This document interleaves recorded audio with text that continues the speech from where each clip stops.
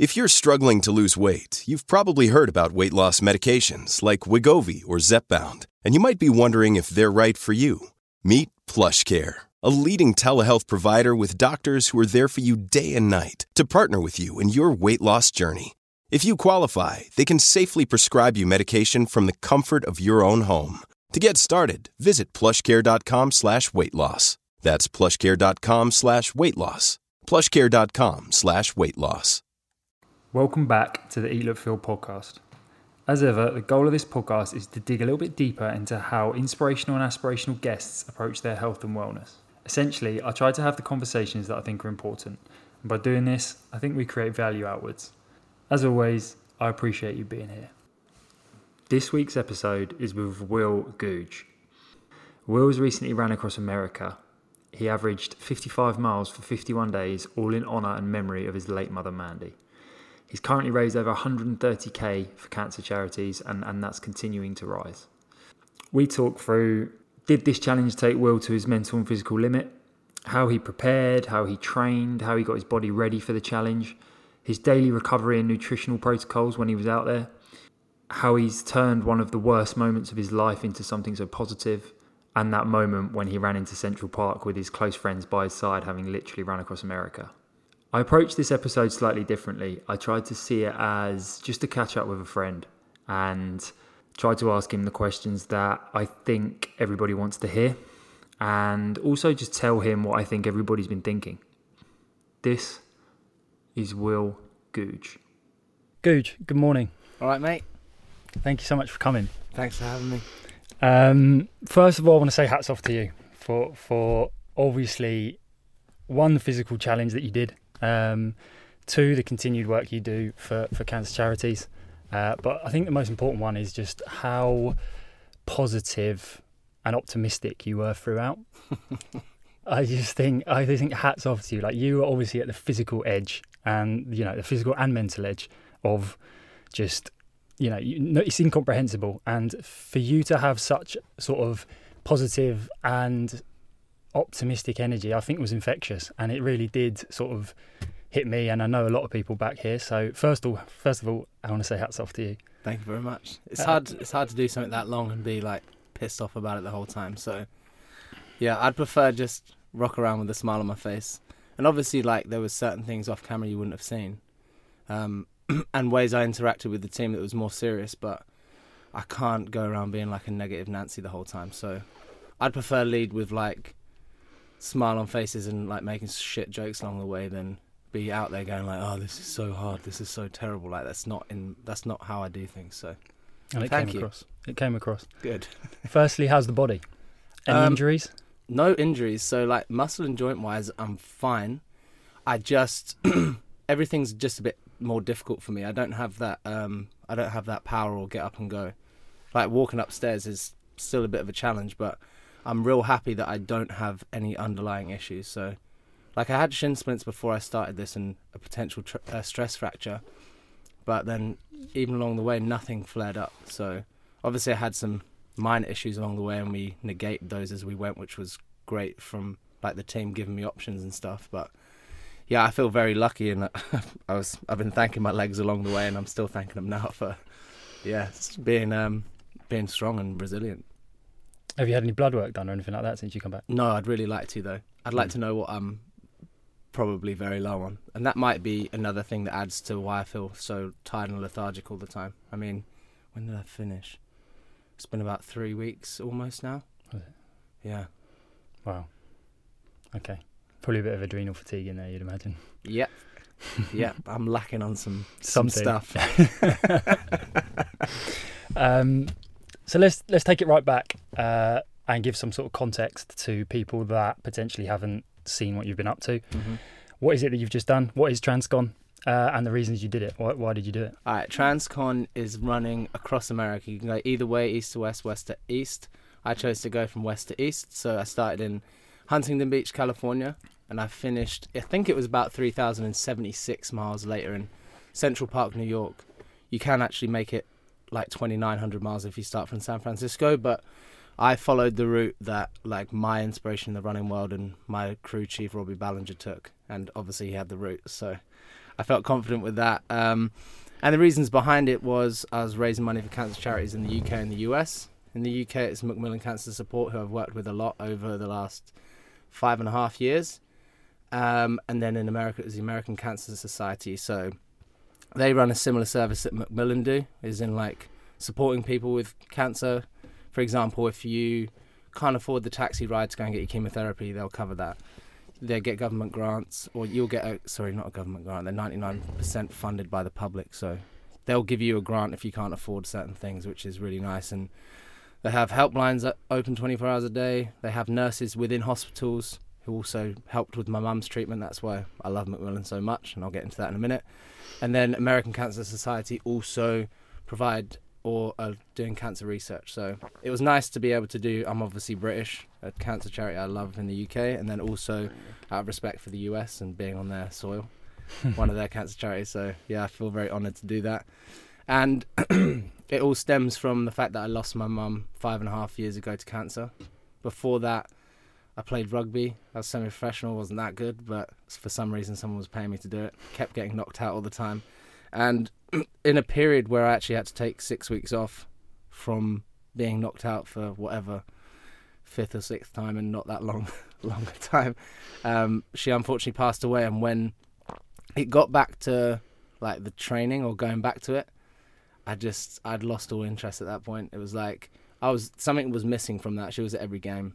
She was like my lead support or whatever. So when I was trying to go back, I couldn't figure it out. Stopped doing it, and yeah, for some reason I found myself running quite far, frequently. So, and Transcon specific, how did it pan out? So how many miles was it a day, and for how many days? So it worked out, I did just short of 56 miles a day for 55 days. Wow. Yeah, so 2 marathons and some change. 2 marathons and a 5K. And a beer mile. And a beer mile, yeah. They were great. We'll go on to that. Now, you told me post 48:30, which was 48 marathons in 30 days. I bet it feels easy now. You told me post that, and this wasn't in like a sort of arrogant way, because you've obviously got no reason to be arrogant to me, but you told me that it was actually easier than you thought it was going to be, in terms of it didn't take you to potentially like the ceiling that you kind of almost weirdly wanted to find. Mm-hmm. So did this? At times, yeah.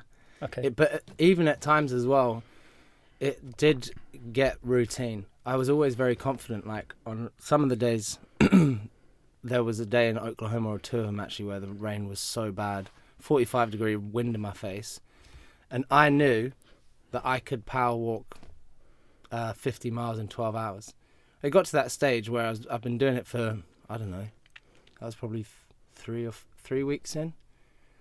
I knew what I could accomplish in a day, whether I was running or walking, and my power walk, as I said, 50 miles in 12 hours, I knew I could do it. So I was never like that stressed internally. It was more this is going to be long. Like waking up every morning and just being like, I'm going to be out there for like 12 to 14 hours. In Oklahoma, it wasn't that exciting. So yeah, that was tough. But what I realized along the way, and obviously you get a lot of lessons, chasing the dragon, which obviously you can associate to a physical feat, or even like taking drugs or whatever, it's never as good as your first time. But I realized through helping Robbie on some of the things he's done, that if I want to get to those upper echelons of like, I really, really can't take another step, I'm going to have to be doing the 200 plus mile races, because they're aggressive. As I said, I was running up to 14 hours a day. 14 hours was the longest towards the end, but at the beginning it was usually 12. So there's 12 hours of rest. So I can't get that fatigued in 12 hours, which might sound stupid to some people, but I need to be like sleep deprived and moving when I really don't want to get to that. I did have the 1,000-yard stare a few times where you look very ghostly and whatnot, but then it was at that point I was nearly done, so I didn't get to deal with the real funky weird shit. Maybe for the best. Maybe. How did the journey play out? So did it sort of start easy? Was it difficult? Was there like a stage in the middle that you found particularly hard? Like, I presume there was a lot of peaks and troughs. Yeah, so we started off in a smart way. My first week was the least mileage week I did. even though so on the last week I finished on a Saturday, and I'd still done more miles in 6 days than I had done in 7, which was a smart idea because between the crew it was almost like holding back, like a dog on a chain, holding back. So make sure he's feeling fresh going into it, because the worst thing I could have done was throw the fucking kitchen sink at it in the first couple of weeks, then potentially have an injury or be super fatigued, and then it get progressively worse from that. So we really did build it up. There was a tough day on day 17, which was my least mileage day. It was 47.5 miles, and at the time felt pretty shit about it, but we found out quite quickly that it was like it was a fueling thing. I had one of my very close friends, Peter John, there, who's amazing in many, many ways, by the way. He's contrasting and brilliant, but one of the things he does do is cook really well. That's why we get on so well, aside from him loving running as well. But there was one day, which was day 17, where we kind of fell off of eating like good, whole, nutritious food. And it's hard out there. You think you're going to be kind of hungry all the time. I really had no satiety or appetite. I wasn't like, oh my God, I really want a burrito or something. It was, things had to be presented to me for me to go like, oh, that looks good, I'll eat it. And obviously I was consuming close to 7,000 calories a day, so I could eat, but there was never like a proper craving. Excuse me. There was never a proper craving. So just on that day, towards the end, they were allowing me to get into an aid stop, which I'd see every 6 miles, and I'd just grab some crisps or some nuts or something, which wasn't enough, and I bonked hard. I really wanted to stop at mile 40, but Robbie pulled me through to 47.5, which was good of him. And then I called it, but at the time in my brain, even though it was the most probably fried I was across the whole challenge, we'd already been quite far ahead. I was probably 50 miles ahead by that point anyway. So in my head, I wasn't stressed. I was like, okay, this has happened. I need to rest properly because I'd fallen back on sleep a bit. I need to rest properly, and tomorrow, sure as shit, I'm going to do 52.5 at least. And I think I did like 54. So when you average it out, it was still over 50, which I was okay with. And am I right in thinking did you finish 3 or 4 days earlier than you had originally planned? It was supposed to be 64 and I finished in 55. Wow, so. 9 days. Yeah, but interestingly, because of the time difference, I started at 9 or 8:46 in LA, which in New York would have been 11:46 a.m. So I finished in New York at, I think it was 11:30 something. Literally, so it made it 55 days, 23 hours, 50 something minutes. So I prefer the number. Beat the 56, 55 is cooler than 56, right? Yeah, I prefer the number 55 to 56. Yeah, I'll probably get it tattooed on me at some point. 55 days. 55 looks better. Yeah, I like it. But if anyone really wants to know, it was a gnat's cock under 56. Mate, I'll let you round down, to be fair. Were there any oh shit moments? Like, I'm presuming there was a lot, but was there any, like, do you have a significant moment in your mind where you were like, I don't know, maybe you woke up one day and thought, oh shit, I've got a long way to go here? It was a frequent feeling in the morning, like waking up and just being like, oh. Especially because it's so long, man. Like, you've been running for 4 weeks, 28 days in, and I wasn't even halfway at that point. You've ran a month, almost a month, and you're just like, there is still so far to go. It's hard to get excited about the end. We spoke about it a shit ton along the way. It was like 95% of the conversation was what we're doing when we're finishing. But yeah, it was just that feeling every morning of waking up, and I wouldn't bounce out of bed being excited about it. It was more like, it's time to go to work, like slap myself in the face a few times. I know I can get the distance. How much further can I go than that? How long can I hold on, and can I enjoy some of these moments today, or am I just going to be out there slogging? Yeah, I get that. So let's go into the scientific sort of side of things, because I think people are going to find that super interesting. Let's start with recovery. So obviously, to even be able to put yourself in the arena to be able to do 55 miles a day for that long, you must have been recovering well. Yeah. What did that look like? What was your did you have a specific strategy that you used day to day? That's probably my strongest strength, I'd say. I take like the recovery side of things very seriously when I'm doing these things. And aside from making sure that I was kind of getting enough hours off, not necessarily sleep, because I had some reasoning for that, but at the start it being like I'd do 11 and a half, 12-hour days. You've got the same amount of time to sit on your ass, fuel up, sleep properly. So making sure that there was adequate rest time rather than going out for, like when I did the UK run, John O'Groats to Land's End, that was like 16-hour days, like a zombie. It was fun looking back at it, horrific at the time, but yeah, that time off was very important. Halfway through the day, or really between mile 30 and 42, as I said earlier, I saw the team every 6 miles to fuel up or whatever. Any time between mile 30 and 42, when my pace was going down, I was looking for 12-minute miles basically, which is averaging 5 miles an hour. That's how I could work out that I'd be moving or upright for 12 hours a day to get to 50. 12 hours to 50, no, that's wrong. 12 hours would be to 60. Well, 12 hours because I'd have an hour break at this mile 30 to 42. And within that hour break, I use this thing called Nucalm, which is an app on your phone. It's crazy. I actually used it for the first time after John O'Groats to Land's End, when it was this medical grade device. It cost $6,000. I went to New York to this recovery center and used it. I remember the guy Aaron there being like, "You can try and fight it, but it will probably get you." And I'll explain what it actually does. It's neuroacoustic software. So if you think when you're awake or stressed, your brain frequency is a certain frequency. I don't know what it is, so I don't know that much about science, but let's call it 100 or 120 if you're stressed. It manipulates your brain frequencies with binaural beats and takes it down into like a, what's it called? A meditation state. You're kind of in a trance, which is kind of nice. And then after a while, it takes you down into REM sleep and deep sleep. So that's automatic. You don't have to do anything for it. It just does it for you. And it's a patented technology. So if you listen to binaural beats on YouTube, the pattern remains the same. And your brain is smart enough to pick up on that. So eventually it will stop working. But these particular ones from Nucalm are constantly evolving. So you can never get used to it. And when I'd go into my little wagon, we called it Hotel Will because I had my little bed built in there and a wardrobe with all my important shit in it. I would wipe my feet down with a, what's it called, a wipe, because this was very important as well, foot care health.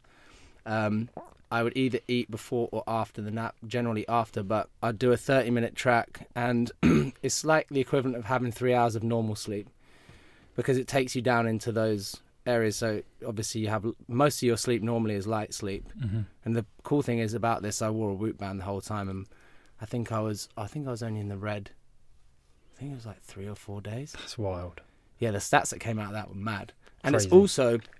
It's so cool because you get positive or negative reinforcement from the decisions you're making. That's the best thing about it. You get to see what it does, and those choices are either okay, it's helped my recovery today, or it hasn't. So to only be in the red that many days, people, there's so many comments on Instagram losing their shit. Like, I have more than that in like a normal week period. So yeah, I'd do this Nucalm nap, and the best thing about it was I'd wake up after 30 or 40 minutes and I'd feel extremely like calm, like Zen mode. And I'd feel okay about going out and completing the rest of the day. It was almost like splitting one day into two. So as I said, I'd wake up. If I got to 42, think about waking up towards the beginning and being like, I've got 8 miles to get to my target. 8. That's one stop, 1 mile and a beer mile. You do a lot of maths when you're out there. Yeah, constantly doing like sums in your head. But yeah, that Nucalm nap was, I'd say it's like my cheat code. Love that. So there was that, and then afterwards, after the beer mile was one that was for my like mental psyche, just like ending the day on a positive note. It's like, well done, you've completed it. Let's celebrate it with a beer. Probably not great for your recovery, but I don't care. I like a beer. And then afterwards, we had a camper van as well that was getting towed by Hotel Will. I'd have a shower. Chef Pete would be on the go, and then we'd all eat dinner as a crew. So we had 2 content guys, James and Reese, Robbie, Pete, and then there was usually, other than about probably 7 days total, there was another 1 or 2 people that were close to me, family or family friends or friends alike. So we'd eat as a crew, and yeah, it'd just be really nice to like get out of the challenge space and just enjoy yourself with people you love around you and eat some food. And rather than me showering, eating food as quickly as I can, or in bed and going to sleep, I found that whatever it was, an hour, 90 minutes, like very therapeutic and made it less of just a constant suck. Yeah, I think there's something in that. I think it might be something to do with, it's obviously hard to, like you say, right, a beer mile, just every single bit of research you've ever seen tells you that's stupid. Yep. Like drinking alcohol, it's going to affect sleep, it's going to affect this, that, recovery. But I think there's something in just potentially just reducing cortisol and just, like you say, just switching off. And actually, maybe physically it's not, but if you were, and you're the type of guy that is like this, if you were so regimented with everything and everything was just about pure optimization, it would just get too much and it would almost have a counterintuitive effect on you. So it's almost like that beer mile almost releases everything for you. Yeah, exactly. I needed that switch off. And like a celebration, bro. It's fucking...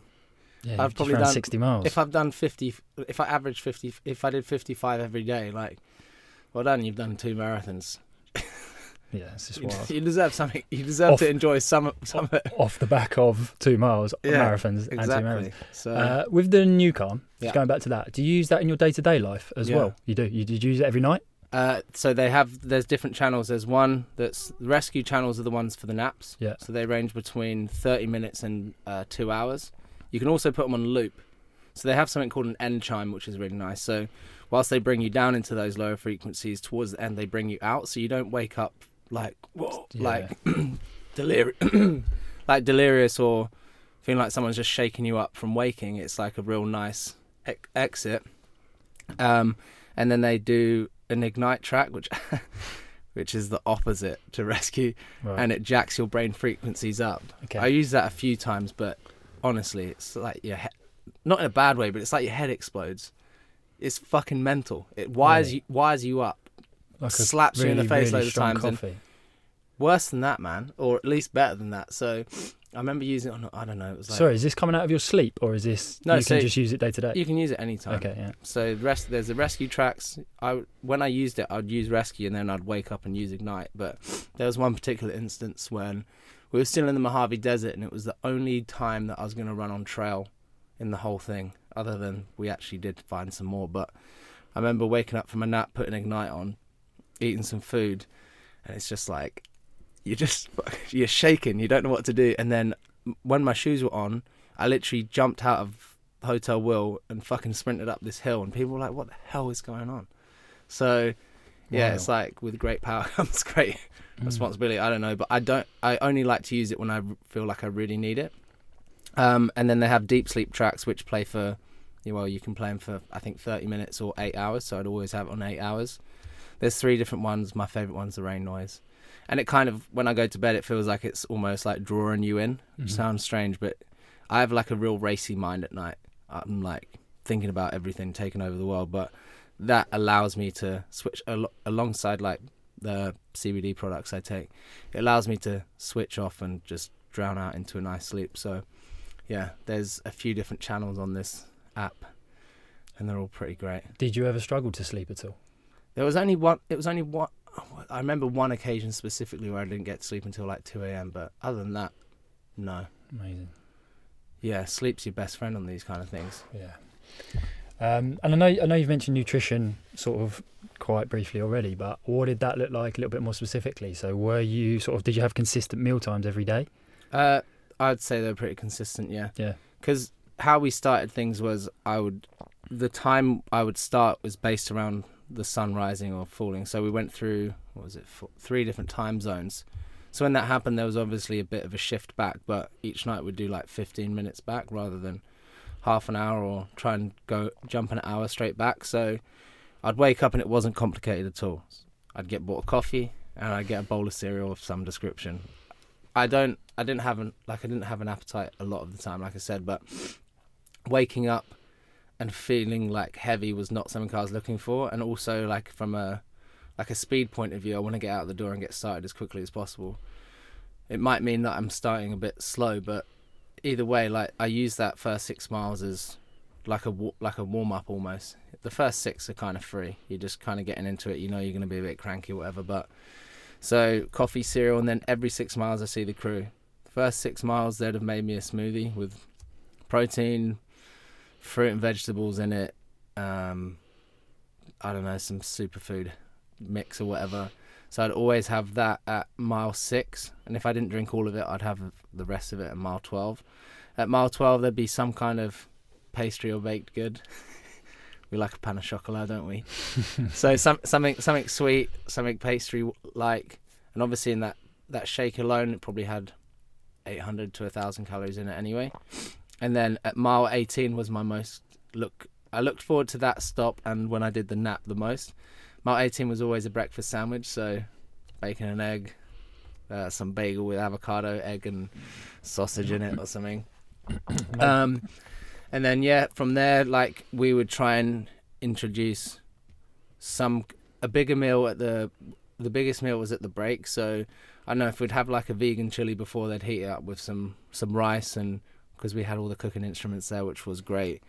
And then aside from that, when it was hot, I would lean on fruit quite heavily. Obviously, there were times like there was some newspaper article, and the fucking photo they use is one with me and a pizza slice and a donut in my hand. Like, that's what we would do every day.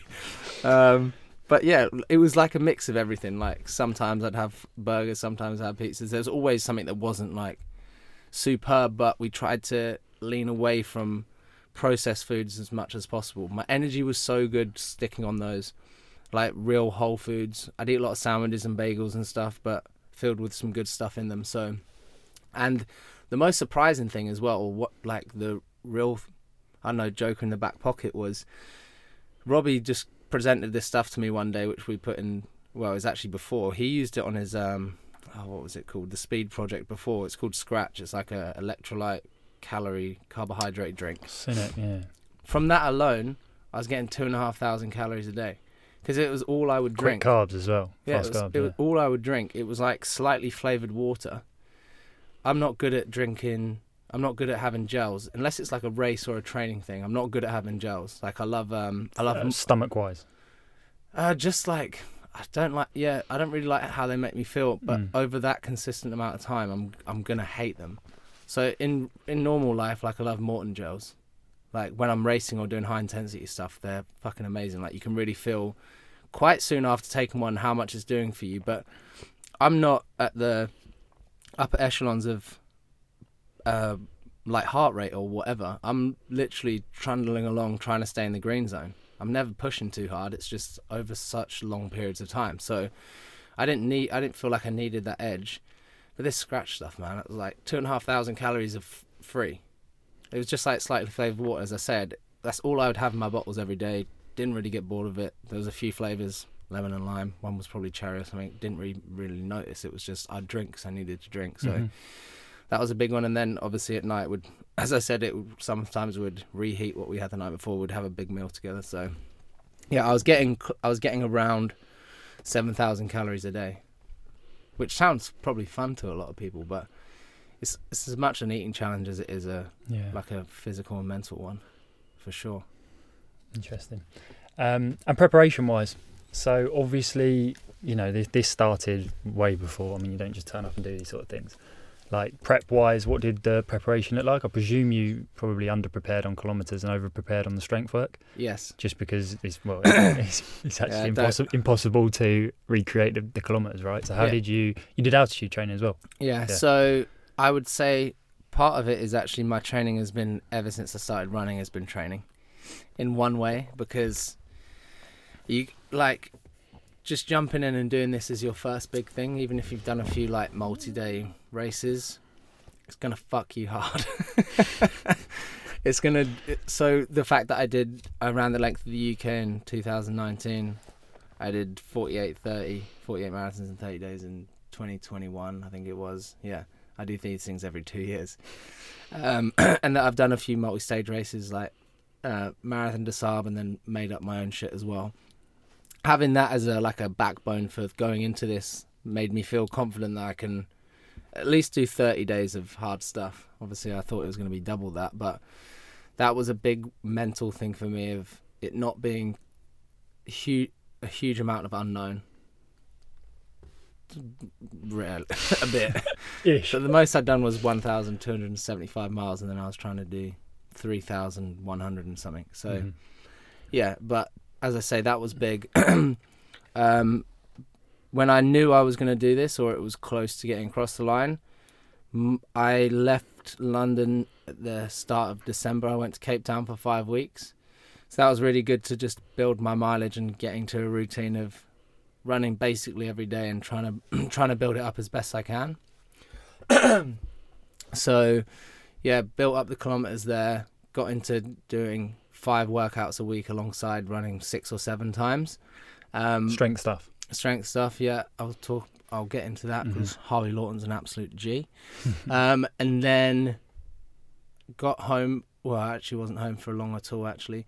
I got home and then I went to Colorado where Robbie lives and did some altitude. So he's in a place called Salida, Colorado. So that's at 7,200 feet, which I'd be at quite a lot across America. And then the highest point, which is Angel Fire in New Mexico, was 9,000 feet. And Robbie also has a climb by his house that goes up to 9,000 feet. So it was good to get used to being at that altitude. And anyone that's been to altitude knows, like, the first time you try and go and run, you're just like, the air is so thin and it's so hard.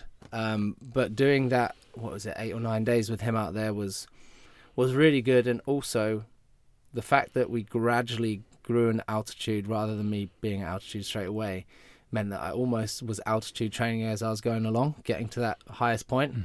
So they were the two big like blocks in terms of really bigging up the mileage. In Colorado, we did a 140-mile week. So we did, we did 20 miles a day. Did you ever take it to 60 miles a day? No. You'd never done that before? Oh. No, never done it, which was fun. And then, the strength training side of things, I think, is my biggest asset. I don't break down easily, as you said at the start. If you've got anything wrong with you, and I don't, which is a blessing. But I take that side of things maybe more seriously when I'm trying to do a big running effort. I take it more seriously than the mileage, because if I'm trying to go and do a training week of running 375 to 420 miles, you may as well be doing it. The only thing you're going to risk in doing that is getting injured or overexerting yourself. Like, I'm screwed now, but that's the challenge done, so it doesn't matter. So, keep the miles high. Try and get like 100-mile weeks or more if you can. But strength training side of things is going to make you resilient and not break down. So I've worked with Harvey Lawton at the Movement Blueprint since I did my first training program with him in preparation for John O'Groats to Land's End. And then we've always continued doing stuff together, and we brought out a program together called Run Shape Resilience, which is based around running, obviously, but also the aesthetic side of things. So I think people always want, regardless, you're going to get some aesthetic gains from doing any kind of exercise, really. But that's just how I've always trained. When I was playing rugby, I used to just do beach weights all the time and a few squats. So it's like it's a combination of his fucking sick knowledge and some of the exercises you do in it. You're just like, they're very different to what you do in a normal gym. A lot of isolated loads, one leg split squat stance, but we're always bringing in things that are going to make you resilient to running. So I remember when I first started, like, my hip flexors and like around the glutes especially would break down.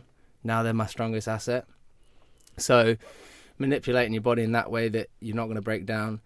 You've got some good aesthetics, but you're also going to power through the running. So yeah, it's been amazing to work with him. And we're actually doing, like, he's done me a 1-to-1 program of like getting back into it, which unfortunately I haven't been able to start yet because I've been moving around too much, but I'm looking forward to getting into that. Amazing. And what did you listen to when you because you always had headphones in, right? What were you listening to? Yeah, most of the time. So when you were running day to day, we called like mile 0 to 30 like business operating hours. So I'd be on my own. Generally, I just listen to music, man. I listen to music basically all day, every day, anyway. And if you want genre, it went all over the place. I don't have like a specific thing I listen to.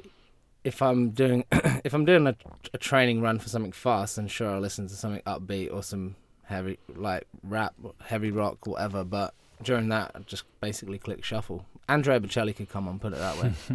Shaggy could come on. Like, if you name an artist that's somewhat well known, like it was jazz at some points.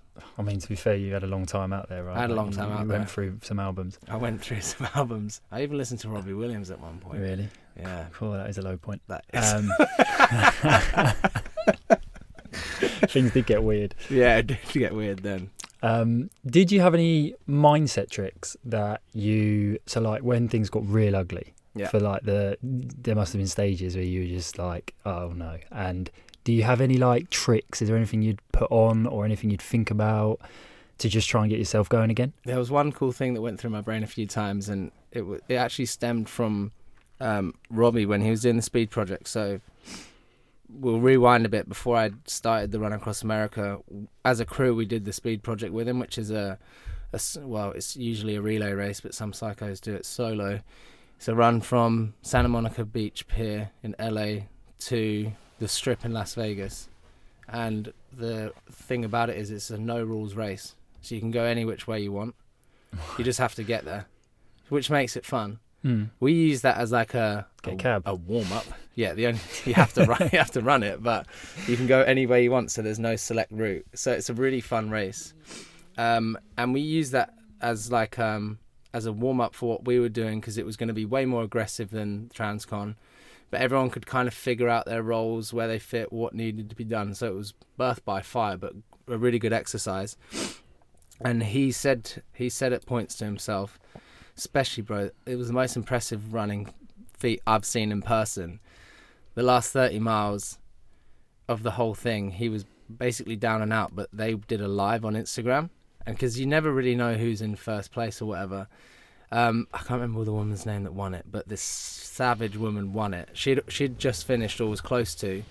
And then Robbie was in second place, about, I think it was 6 or 7 miles ahead of 4 other guys. So at that point, I woke him up from a nap out of respect. And I was like, dude, we need to talk to you about something. He was like, yeah, what? I was like, okay, so the lady is about to finish. We kind of knew this was going to happen anyway from like updates along the way. But we were like, you're in second place. There are 4 guys behind you at a point we've been at semi-recently. He just fucking jetted up and basically was like, I obviously can't win at this point, but he was like, the only way I'm going to find satisfaction out of this is if I rage until the end. And I know that I've given it absolutely everything. I was like, brother, I'm here for that. He was like, I want to gel every 5K. And basically, he, after running 250 miles already, he raged hard for the last 30. It was sick. He was basically falling asleep and getting prepped up and carried on going. But he said something along the way which really resonated with me, and it was, if I can, I will. And when things got tough for me out there, I was like, I've seen that guy do that at that stage of a 280-ish mile race. I'm not close to the feeling he's at, even after multiple days. And I'm always just like, I can take another step. One step is not a big deal. At any point, even if it hurts, it's not a big deal. So you can always take another one. And even though it's 3,100-ish miles, it's mad to think that that's made up of just single steps over and over again. So that was that was my trick, in terms of like something I could play in my head of like, if I can, I will. And then I don't know what's up with our coughs today, but they're in. And then the other thing is, like, I've always lent on this, and seeing my mum fight cancer, well, I definitely saw it. She had it 3 times. The first time I didn't even notice. The second time I did, and obviously the third time I really did, because I was there at the end. But seeing someone fight for their life is so different and not even close to what fucking running is or any physical challenge. So that's like, some people get it, some people don't understand it, but dude, I've chosen to be there. I'm not dying. So out of respect for who I'm doing it for and the reasoning behind it, like, just carry on, because you can. You absolutely can. It's not that bad. People didn't choose to get a life-threatening disease, but they're fighting it every day. So what I did, even though you might think it's crazy and mad, doesn't come fucking close to any life-threatening disease. So, yeah. It's irrelevant. It's insane. I think that filters down as well, man. Like, as in, you probably don't see it, to be honest, in the world you're in. But I think that just that whole idea, like what you said there, almost that what Robbie did inspires you. Yeah. I think what you do inspires people to, whether it be at whatever level they are, you know, whether it's like a 5K or a 10K, like even just people almost tell me through you, like my like boys group chats and stuff, everybody's like all of a sudden running and like pushing the needle and it's, I think, like you say, that filters down, which is just obviously just part of the inspiration that you have, which is incredible. But what advice would you give to people? Say they are super inspired by what you've done. Mm-hmm. They want to push the needle this weekend, right? Whatever the level there is, whether that's like to run further than they've ever run. So this is like whether they want to run a half, whether a marathon is the distance they've never run. Yeah. What would your generic advice be in terms of like preparation, maybe fueling it and recovery? So they want to do it this weekend. Okay.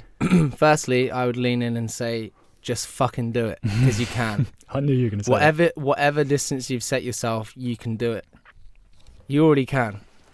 If someone put a gun to your head, or especially someone you love's head, and said, whatever, as you say, whatever distance it is, you have to go and do this, otherwise I'm going to pull the trigger, you would absolutely do it. So just know you can do it already. It's just about how well you're going to do it. In terms of prepping for it, obviously like a carb load is a smart thing to do.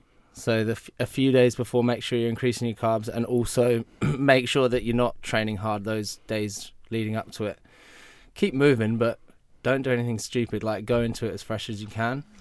In terms of on the day, everyone's going to be different.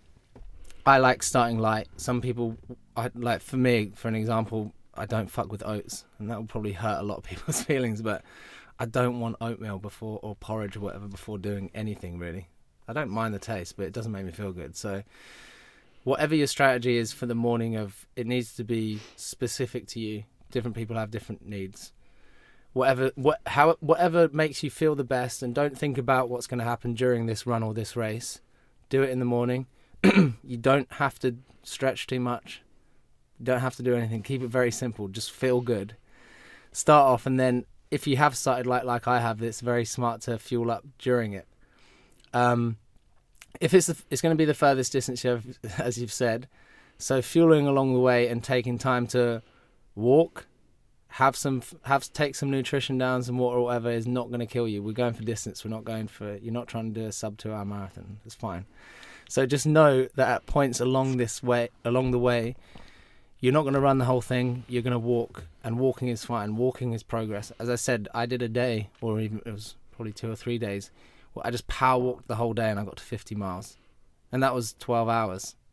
And if you're going for your longest distance, this might take you 24. So buckle up, buddy. But yeah, you're going to be fueling along the way, and keep it smart. Try and keep it as whole food based as you can. You can only last so long on smashing caffeine and sugar, and also with those things you're going to have a drop off. So if you do those things too hard too early, when you don't really actually need them, they're going to give you negative effects. I'll only do the high sugar thing, like smashing a pack of Haribo and taking a Red Bull, when I really, really, really need it. Not when I really need it, when I really, really, really need it. Because then you're actually going to feel a positive impact, and it's not going to be too much of a drop-off afterwards. Or if it is too much of a drop-off afterwards, you're close enough to the end where you're just going to rage through it. What other advice did they need? Recovery. Recovery? Yeah. Worry about that when you get there. Worry about that when you finish. We're talking about the main event here. My recovery tactics are not what you want. Yeah. At all. Yeah. As in, like, after the event, I've been having a good time. Yeah. Without any... That's not your strong point. Without any regret. Good for you. You deserve it. Your dad came and crewed for a bit, didn't he? Yep. Graham was out there. Crewing is a strong phrase. Okay. He was there. He joined the party. Yeah. What does he make of it all? I'm just fascinated to know. What does he make of all this, like, running? Obviously, because it's for your mum and in memory of that. Like, what does he? He's confused. Is he? Yeah. Yeah. He still does. He still doesn't. He likes it a bit more now, because when I did John O'Groats to Land's End, it was basically self-destruct mode for me. I wasn't running for anything to do with happiness. I wanted to, basically, for me, it was like acceptable self-harm. I wasn't going out partying for 7 days, doing drugs, making people worried. I wasn't actually self-harming myself. but I was in a way. That was my way of doing it in a way that people wouldn't be too concerned. You know what I mean? It was like, oh, he's just running really far. We can accept that. Yeah. And obviously it had a positive impact rather than a truly negative one. So, yeah, he really didn't like John O'Groats Land's End. He came out at a time I remember him pulling up. I remember him pulling up, and my brother and Robbie had to do a real good job of like calming him down and making him feel all right. Robbie had just done Transcon himself. And here I was in the back of this VW camper van, whatever, like in the fetal position, looking like I was actually on crack or something. That's how mad it was out there. It was. I look back at it with such a smile on my face because it was so wild. But he turns up and I'm obviously not looking good at all, and he's just like, why? He's like, why is he doing this? I don't understand. Like, can he stop? And Robbie was just there going like, oh yeah, this happened a lot to me on the American run. He was like, yeah, it's just the way it goes, but honestly it's fine, like trying to make him feel good. But now he's a lot more comfortable with it because I seem to execute what I'm doing, and I don't get to those levels even though I'm still seeking them. But yeah, he still can't wrap his head around it quite. Which I understand, it's not normal. No, completely. I like the fact that more people are like seeking this out and it's becoming more normalised. But yeah, he doesn't get it too much, but it's better now. And that's quite an interesting story in itself. Like, how did you get into the sort of running world? Because it's all still relatively new. As in, people that usually run Transcon, this is like, you know, decades of running, and then they go and do something like this. Like, I think you shared recently, it was your first ultra, which was 100k, was it 3 years ago? And you were running it in like Nike Alpha Flies or something. It was Nike Pegasus. It was like a 90% of it was trail. Yeah. It was was it 5 or was it 4 years ago? So Mum passed away in January 2018. Yeah, this was in 2019. Okay. Yeah, I did my first marathon on Christmas Day after she passed away, which was obviously like 11 months later. Mm-hmm. And then that for me was trying to avoid Christmas. You know, when someone close to you passes away, it makes every like extremely happy moment, there's something always missing. So there's always going to be a level of, this still kind of sucks. So I was trying to avoid Christmas at all costs, and obviously I'd been running, so I was like, what can I do to get out of Christmas without concerning people? I was like, I'll run my first marathon. So I did it around my hometown, ran around places kind of special to us as a family, and I think we raised close to like £20,000. So I got positive reinforcement from putting myself in the bin. And even though I could go and run a marathon now and not be concerned about it, just understand that my first one was fucking hard. Couldn't believe how hard it was. So if you're just starting out or thinking about it, I don't think I'm special whatsoever. I don't have any kind of trait that makes me good at this shit. I just have a really good reason for it, and I've figured it out mentally, and obviously I've implicated and built up somewhat gradually to do these things. So if you're thinking about starting and thinking, well, I can never do any of this shit this fucking guy's talking about, you can. You actually can. I'm not running Jesus, even though Grayson Hart from Pure Sport calls me it. I'm not him. It's just it's worked out this way. So yeah, I got positive reinforcement from that, and then I was immediately like, how can I do more? I was hooked instantly. I was like, what can I do that's way bigger than a marathon? I was like, maybe I can run the length of the UK. I didn't know what John O'Groats Land's End was. When I heard that, I was like, people cycle that, but I didn't know what it was. So when I was first on the map, I was just going straight down the country from the top of Scotland to the bottom of England, like landing somewhere in the middle and being like, well, could I like go via like home in Bedfordshire and then London and make it kind of cool? And then someone was like, why don't you do John O'Groats Land's End? I was like, I've heard of that. People cycle it, and it's like the most northeast part of the UK to the most southwest. And in that period, I did from my first marathon, I did 3 marathons and I did 2 ultras. One was the 101k, I think it was, London to Brighton Challenge, and then the other one was called The Wall, which goes across Hadrian's Wall from, I think it's Carlisle to Newcastle, and that was like 111. But I never ran the next day after any of these things I did. So then all of a sudden I decided to run the length of the UK, and it kind of didn't pan out as I thought it would. It was way harder, but a beautiful experience. And the reason, so now I have to backtrack, the reason I got into running and ended up doing that first marathon was because I hated running. Which sounds like the stupid thing to say, but when I was growing up, I was always in team sports, played football, I played cricket at one point, rugby was my main thing. The thought of going for a run for me was punishment. It's like if someone fucked up on the training pitch or spoke back to a coach or whatever, it's like you're going to go and do laps. So that was a punishment, and it wasn't like a good thing. In off season, I'd never ran a 5k before. I wouldn't go out for a run.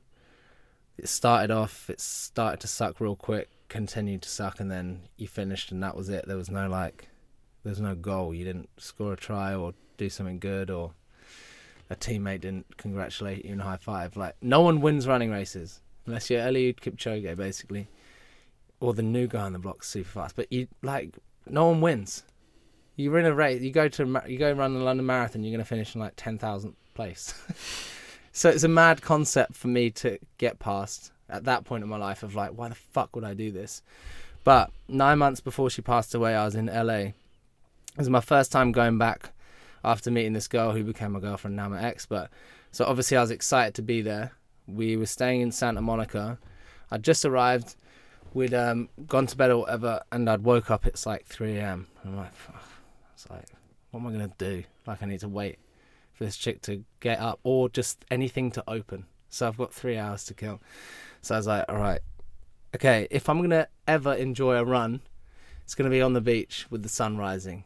Like, I'm in a good mood. Like, okay, I'm going to get out the door. Didn't actually take shoes with me, which was interesting because I thought I'd be on the sand. But I ran along this boardwalk, had headphones on, the sun was rising. I was like, this is all right. So then I was in a really good mood. So I kept going, and I got all the way to the end of Santa Monica Beach on this boardwalk where it becomes, I think the Pacific Highway is there and there's mountains, and then it's Malibu. So you can't go any further. And I was like, well, the only thing I can do now is run back. So ran back to the hotel, and I remember this climb at the end, because you obviously have to get back up. Malibu Beach is way lower than where the road is. I remember seeing another guy running in front of me, and I was like, I'm going to burn this fucking guy. This is like the competitive side of me. I was like, I've run further than I've ever ran before. I'm going to get him. So I sprint up past this guy on the tarmac, get back into the hotel. I've got like blood blisters on my feet. I'd actually given my shoes to the receptionist as I left, and then I asked them back, and she was very confused. I get back up to the room. I'm in like the best mood of all time. I looked like 9 months later. It was I think the run was about 14 kilometers. So it's pretty far for someone that didn't run. Obviously, I've always had come from an athletic background, so it wasn't like going from 0 to 14k. But I was just in the best mood ever. And then Mum calls me. She'd just been to see the doctor, and she'd been told she was in remission. So in my head, she'd beaten cancer, which she had at the time, and coupled that, the best news I've ever got in my life, with this feeling of what I've just told you, smash that together, fuck me, it was perfect. I celebrated for the rest of the day. I remember buying a cigar, going out to this lunch, getting champagne. I was just in the best mood ever. So fast forward 9 months, then the worst thing in my life happens to me. She passes away, and I found myself unconsciously going out for runs. It might be 2, 3 a.m. in the morning, couldn't sleep, upset, angry. I'd go for a run, and whilst I wouldn't fix my issues, you can't do that, but when I got back, I would feel a little bit better than I did when I left. And so that became my way of dealing with it. I could speak to people about it, but I'd never get down to the nitty-gritty of actually how I was feeling. So that became like my savior or my vehicle for actually being able to move forward. And yeah, that's what led me where I am now and continues to drive me. So I might get that feeling again when I have my own family. But until then, yeah, I know that this running thing for me has always been trying to tap back into. Another day is here, and you're ready for it. What to wear? Check. Breakfast, lunch, and dinner? Check. Planning for what's next and how to save for it? That's where Bank of America can help. For your financial to-dos, Bank of America has experts ready to help get you closer to your goals. Get started at one of our local financial centers or 24/7 in our mobile banking app. Find a location near you at bankofamerica.com/talktous. What would you like the power to do? Mobile banking requires downloading the app and is only available for select devices. Message and data rates may apply. Bank of America N.A., member FDIC. Getting that feeling again. The feeling you had when so you were running into Central Park, right? You've got your best mates, your crew who you've just spent 50 days with. You've literally just run across America. Yeah. Everyone's running in Goodge merchandise. There's literally people you've never met before. You're the other side of the world, like clapping you in. Yeah. In the sunshine. Yeah. I mean, does it get any better than that? What was that feeling like? It was mad, really. Literally, the whole last day, even when I was in it, I was like, this feels and looks like a dream. Everything was different. Everything had like an extra shine to it. Everything looked different than normal life does. And it didn't disappoint at all. Like it was fucking crazy in like the best way possible. And just again, like acknowledging the fact that, because it's still hard for me to consider. It's only been a few weeks since I've finished. I can't think about that whole period. I haven't had the time of like free time and space. Really, I need to go and do something like this again. But no, really, just do that version, but on like a sun lounger or something, so I can actually think about it in its totality. I don't know what word am I saying? Totality. Thank you. I'm glad there's someone intelligent in this fucking booth. But yeah, man, that last day it was just, yeah, it was different. It was different level, and the best thing about that is you're gonna want it again. Yeah. You can't do that and not want to do it again. And I always think back to, imagine there's two people I'm jealous of in the world. The best sports people that are in stadiums playing Champions League football or internationally, whatever sport it is, there's fucking 60,000 people there. And at the same time, musicians. Headlining Glastonbury or something, what you can do in that arena as an individual, if it's an individual sport or a team sport, whatever, or a musician or part of a band, the whole stadium around you, or at least if they're on your side, they're rocking to your rhythm. Whatever you do, you're controlling them. Like when you see the crowd at a music festival, everyone's moving the same. Like having that control over people, I don't know how you would stop doing that. Like I feel sorry for sports people that are professional and at the top. Johnny Wilkinson knocking that drop goal, winning the World Cup. You can't get those feelings again. It's so hard for me to think about getting that feeling again. But do you not think you are almost there in your own individual way? No way. There wasn't 60,000 people there. Yeah, but content-wise, when you drop that video, I think there's a lot more people watching that and getting inspired by that than you realise. Yeah, maybe, but... And maybe in time it will come. I mean, it's all, like you say, it's been 3 weeks and you've been pretty much here, there and everywhere since, right? So maybe that will come. But that goes on to something that I wanted to ask you in terms of, do you think your relationship with this sort of thing is healthy? Do you think... Like, where does this end for you? Because you've already said, yeah, is in like, like where's, obviously there's the sort of side to it of raising the money for charity, right? Mm-hmm. And the incredible work you do around that, and obviously your mum's memory. But there's also a side to this which you're chasing, which is like, how do you get to the ceiling? Like, is it going to be a challenge that you set yourself and you physically cannot do it? Like, is that where this ends? Finding the ceiling's great, but then once you've found it, it moves again. Well, that's it. It's like steps up a ladder. But I don't say it's unhealthy. As I say, I finished this, my body feels pretty good. There's like Robbie, I've spoken to him. I speak to him all the time anyway. But he was just like, dude, it took me a year to get back to a place where I could actually push again, which concerns me. Obviously it hasn't been that long and I feel like I don't have that. I can't get out of even fucking second gear, so there's a part of that concerns me, but at the same time I can't switch off from wanting to do this. There was points along the way where I was thinking about what this was the night where I didn't sleep until 2 a.m. I was planning what the fuck I was gonna do next. Like, that is insane. I was on day like 40 or something, and I'm thinking like, oh, what can I do next? Like, that's stupid. But Yeah, I think people want to find their limits, and it's constantly changing. As you say, running my first marathon or even doing my first half, it's like it's a constant build up, but that's what you want life to be. You don't really want it to finish. Mm-hmm. There's always going to be something next or something bigger or better. And whilst you still have drive or a goal that continuously changes, you're going to be enthusiastic to move to that next level. And I think that's a good thing. Yeah, agreed. 29. The hedonic treadmill, they call it. Yeah. So I don't actually want to give this too much time because I don't think it's worthy of it, but we have to cover it. Yeah. So you had, let's say, doubters whilst you were out there, right? They were. I mean, I can't even keep up with what they were doubting. 1 minute it was heart rate, then it was like whether you were being legit and whether you were driving some of it, and then it was, are you actually even running this? Like it's some sort of like AI experiment or something. So much so that someone literally flew from the UK out to Oklahoma. They met you, right? Mm-hmm. And watched you plod along at 5 miles an hour every single hour, shouting out your time at you for. Was it about a week? Like, I think he was there for 4 or 5 days. Yeah, okay. So how did you, obviously now we can look back and laugh, but at the time, how did you deal with that when you're sort of in the arena and everything's like stressful? Because I know it caused a lot of fallout with the crew as well, which obviously is, did you find it motivating or did you find it throw you off your course? It did a bit of both, but from the beginning, I don't care. I actually don't. If there's always going to be someone saying something and I'm just like, it doesn't actually touch me.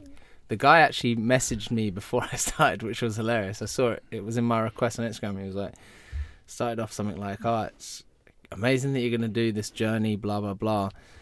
And then he went into saying, from your previous running experience, I suggest that you should really be shooting for around 82 days is more your levels. I was like, you don't fucking know me, bro. And then he was real hyped up about Bruce Tuller, who had the record. Okay. I think he was in the same running club or whatever. And Bruce Tuller's passed away. I don't know how many years ago, but he's no longer with us. And and also I want to say massive respect to him and anyone that does this fucking journey. I don't have any beef with anyone that runs. I like the fact people do it. He had issue with the fact that I said will become the fastest Englishman. Okay. So the detailing on the van was a big no-no, and he was like, if Bruce was alive, the walls would come down and shit. And I was just like, this guy's obviously smoking crack, so I'm not going to entertain him. And then it just built from there. He obviously came out. At the start, it was good because I had some fuck you energy, which was cool. But the thing was, as I said, I didn't really care about it, but it really got to Robbie. So it was hard for me because I was in a position where I need to give him validation, but at the same time, I need to think about the fact that I'm running this every day. So, yeah, it was causing him stress, and the thing that was causing me stress was that it was causing him stress, not the actual scenario that was going on. So, yeah, we tried to balance it as well as we could along the way, and obviously he came out, and there was an interesting part of him coming out that I will get into. When he first arrived, I was real pissed off, and I wanted to fucking kick his head in. Which I didn't get the chance to do, unfortunately, or fortunately. Let's go with fortunately. But I think on day 3 or something, when I was getting close to his car, I knocked on him and I was like, "Look, there's no cameras around or anything. Do you want to walk and just talk about some shit?" He was like, "Oh, I'll run with you if you like." I was like, "Oh, sounds good. Come on then." So he comes for a run, and I was like, "Right, you seem to know a lot about numbers, heart rate, Power of 10, this fucking website, etc., etc." I was like, "Do you know the real reason why I run? I'm not that great at it, by the way. And also, can I just say, there's only one record, and it's the fucking guy. It's Pete Kostelnik who did it in 44 days. There's only one record. I could be from Papua New Guinea, and I could get every record for being the fastest Papua New Guinean for doing anything. So the English thing is so fucking irrelevant. It just gave me a goal, something to aim for. But it doesn't mean shit. There's one record, Pete Kostelnik. Respect to him. Psycho. Did fucking 77 miles a day or something. That's the only record that matters." So I kind of said that to him. And I was like, "I'm trying to raise money for charity. And the real reason I run," he was like, "It's because your mum passed away, isn't it?" And I was like, "Yeah." And he was like, "That could be emotional blackmail." And I was like, oh God, here we go. And he was like, we've actually got a similar story. He was like, my mum passed away too. And I was like, oh my God, like at a similar age. I was 23. I was like, oh my God, I'm so sorry. And he was like, don't be. He was like, it was a good thing. She was a terrible person. Well. Saying she was like an alcoholic, abusive. And at that point in my head, I kind of matched it up. I was like, oh, other than this guy probably not being like mentally well anyway, he's seeing a guy that is running on behalf of him loving his mum so much that it's made him want to do this. Whereas his version of life is he hated his mum so much that he liked the fact she passed away, which makes me feel fucking sick to my stomach, by the way. But that's where his headspace is at. So it was almost like an acknowledgement of understanding why he's doing this, aside from maybe not being mentally there. But yeah, at that point I was like, oh God, I feel sorry for him. At the end of the day, I feel sorry for the guy. Yeah. And probably his wife if he's got one, because he's just spent a load of money flying from the UK and on hotels and hiring a car to watch a guy fucking run. Plod along. Yeah, I think it says far more about him than it does you. And it's that, I think there's a big element of just jealousy as well, to be honest. I think what you do, the way you do it, and the way you make it look so easy, and you don't go down the route of moaning, you go down the route of throwing it down. I think probably, I mean, and there's the obvious reason you look like you do what you do. You still enjoy yourself. You're not in the sort of ultra world. You kind of bring like a fresh sort of personality to it. I think that inevitably is going to trigger people. Yeah. And that's kind of what we've kind of seen. But yeah, we gave it a lot, but I feel like people want to know about it, so I'm happy to talk about it, obviously. And yeah, I get that I'm not your normal runner. Like, I don't talk about splits. I don't know too much about heart rate. Like, I know a little bit, obviously, because I've been in this enough, but I'm not the guy that's always on the training program, following it letter to letter, whereas I'll be honest, there's a lot of losers in running. There's a lot of losers in everything, but I'm trying to enjoy life.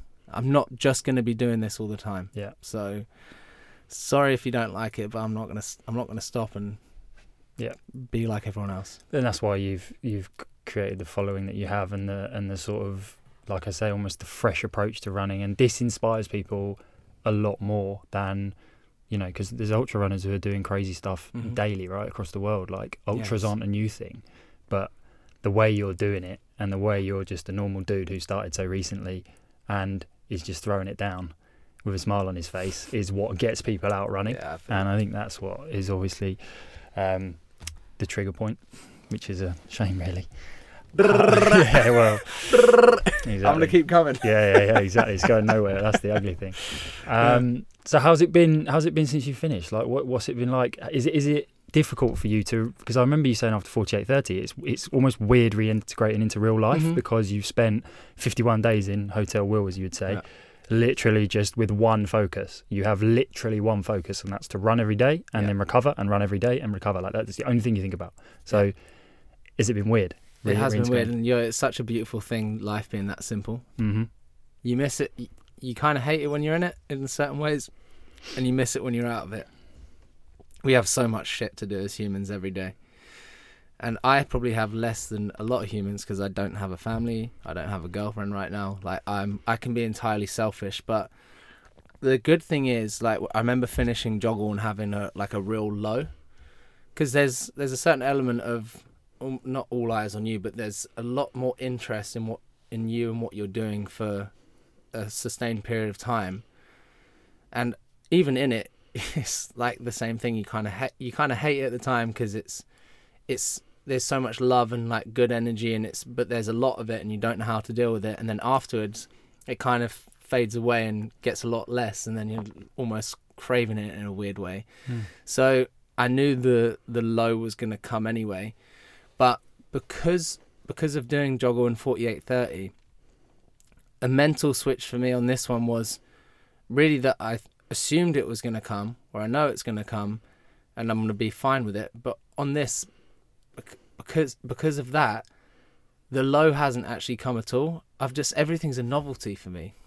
Maybe it's because it was longer, 55 days or whatever, but I'm enjoying everything. I remember the day the day after finishing, I remember going out and getting a coffee in a China cup, sitting there, and oh my God, I can't tell you how happy I was.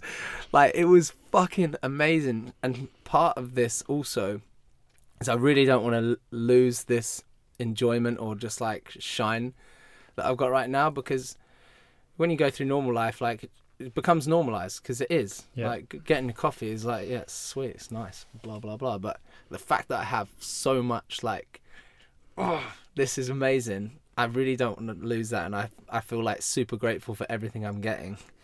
But yeah, there hasn't, this time, I think because I've given myself grace, I was like, if I'm running for, it was supposed to be 64 days, I was like, afterwards, I'm going on holiday for 64 days. I don't care what I do. I've put weight back on immediately. I'm like Ricky Hatton after a fight, doing whatever the fuck I want. And because I think because I almost pre-warned myself or pre-wired myself to allow myself to enjoy it afterwards, I haven't had the pressures of, oh my God, now, like, no one cares. Yeah. Like, no one's around, or like, this is over, like, what do I do? It's like I've almost pre-planned that I'm going to do whatever I want. And yeah, I seem like my happiness has not left, which is I'm really obviously grateful for. Yeah, definitely. It's that like gold medal syndrome, isn't it? And that's kind of where I was going with that was, is there now almost this like strange feeling that you've come off of, almost like, because it wasn't just the 51 days either. It's like the years prior to prepping and planning and doing all the logistics and doing all the training, and like, there's so much to this, right? Everyone sees the 50 days, but there's, you don't just turn up and do something like that. Yeah. So it's almost like now you're at you almost get to the top of the mountain. It's a real, and now it's kind of like, now what? Like, and we know like what the world's like. It's so fickle. Yeah. Like, everybody's sending you all these messages, and it's, but the territory that comes with that is now that the ceiling's there. So now they're like, oh yeah, cool. He's the good looking dude who runs. Like, yeah, now what? Like, do something more. Yeah, we know you run, mate. Now what?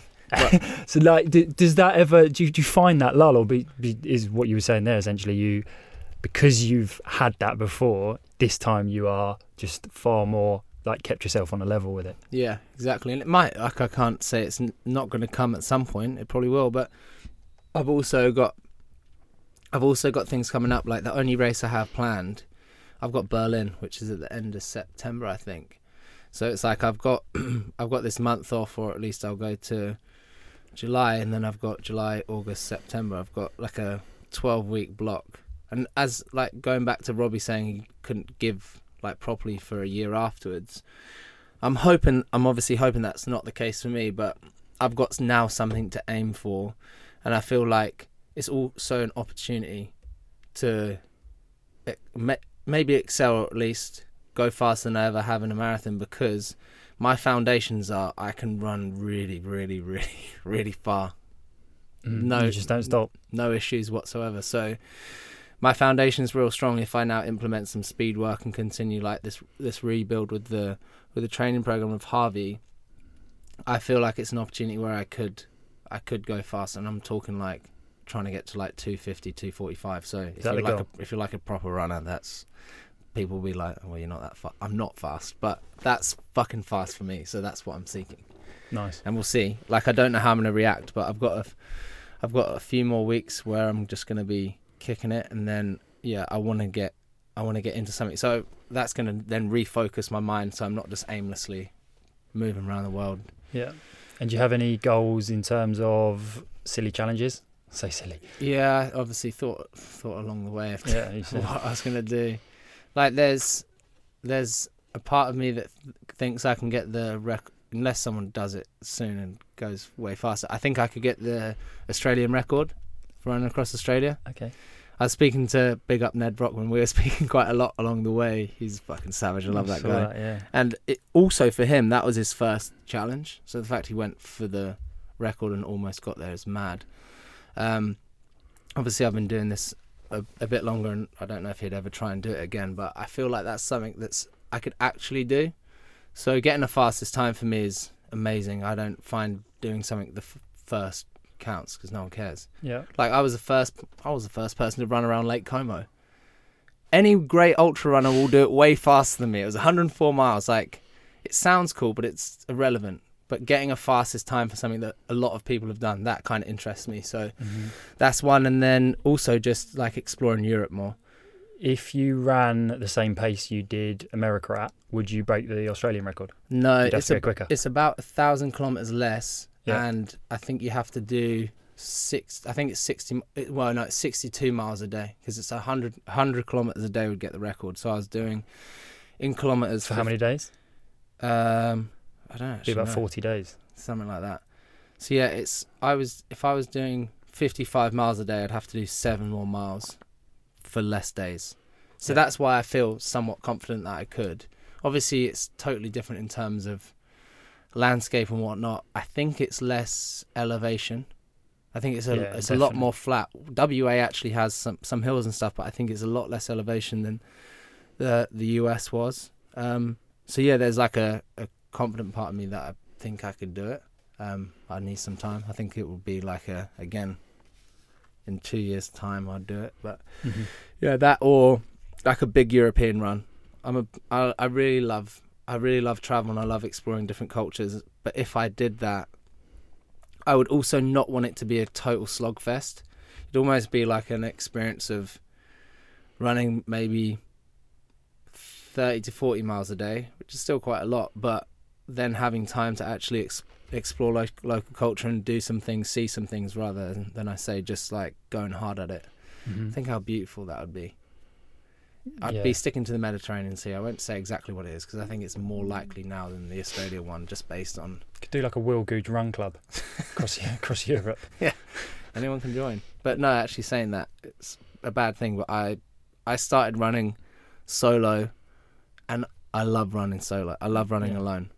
It's okay when, like, after 30-ish, 40-ish miles with a crew member coming in, but for the most part, obviously we had some people come out, but there was a part of me that got like very anxious about people coming out and finding me, which is why we turned the tracker off. It sounds mad, but like in my head, you like pushing your limits and having someone there that's new, and no offense to them, like also it's a negative cycle for me in my head, because someone's coming out and giving themselves to me and is really interested in what I'm doing. Some people may have driven hours in the car, and I'm there like having to then, I feel like pressure to put on a performance to make sure they're having a good time. Yeah. But I'm not actually enjoying it myself, because there's all that pressure, and it takes so much out of you, like energy wise. Like when someone would have left, I'd feel like super flat. So yeah, there's part of it that gives you energy, and then there's another part that takes a bit away. So for the most part, I just really like being out there on my own. Block out all the noise. Yeah, that's why I got into it. Is there a message that you would give to people potentially going through something similar to what you went through? Like you've turned hardship into obviously something incredibly positive. It could have very easily gone the other way, and it does for a lot of people. Yeah. Is there a message you would give to people that are potentially going through something like that? Emotion is energy. It's a very simple one.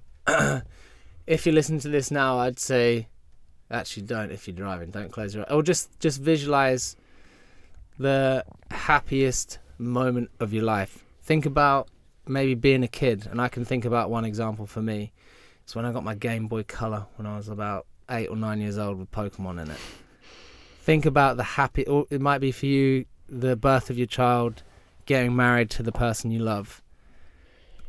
Like, even here now, I'm like tensing up. There is fucking energy in me. Like, you're elated, and there's power. There's more energy than you'd usually have at any other time, thinking about the happiest point in your life. You can use that to do something physical, or do something in music or art or business, whatever. It doesn't have to be running, but that positive emotion can be fueled towards something. And then in contrast to that, think about the worst thing that's ever happened to your life, or the thing that's pissed you off more than anything, made you fucking angry. And again, if you want to go back to being a kid, because as a kid you don't like have a filter, you are how you are. Things affect you, and you don't try and pretend they're not happening. I think of it as a kid, when you were so angry when something didn't happen, you'd go up to your room raging, and you'd like beat the shit. You'd start smacking the shit out of your pillow. Again, that is energy that you're using as a physical output, but you can store it up. Like, all my runs to begin with when my mum passed away was because I was so fucking angry at the world and upset.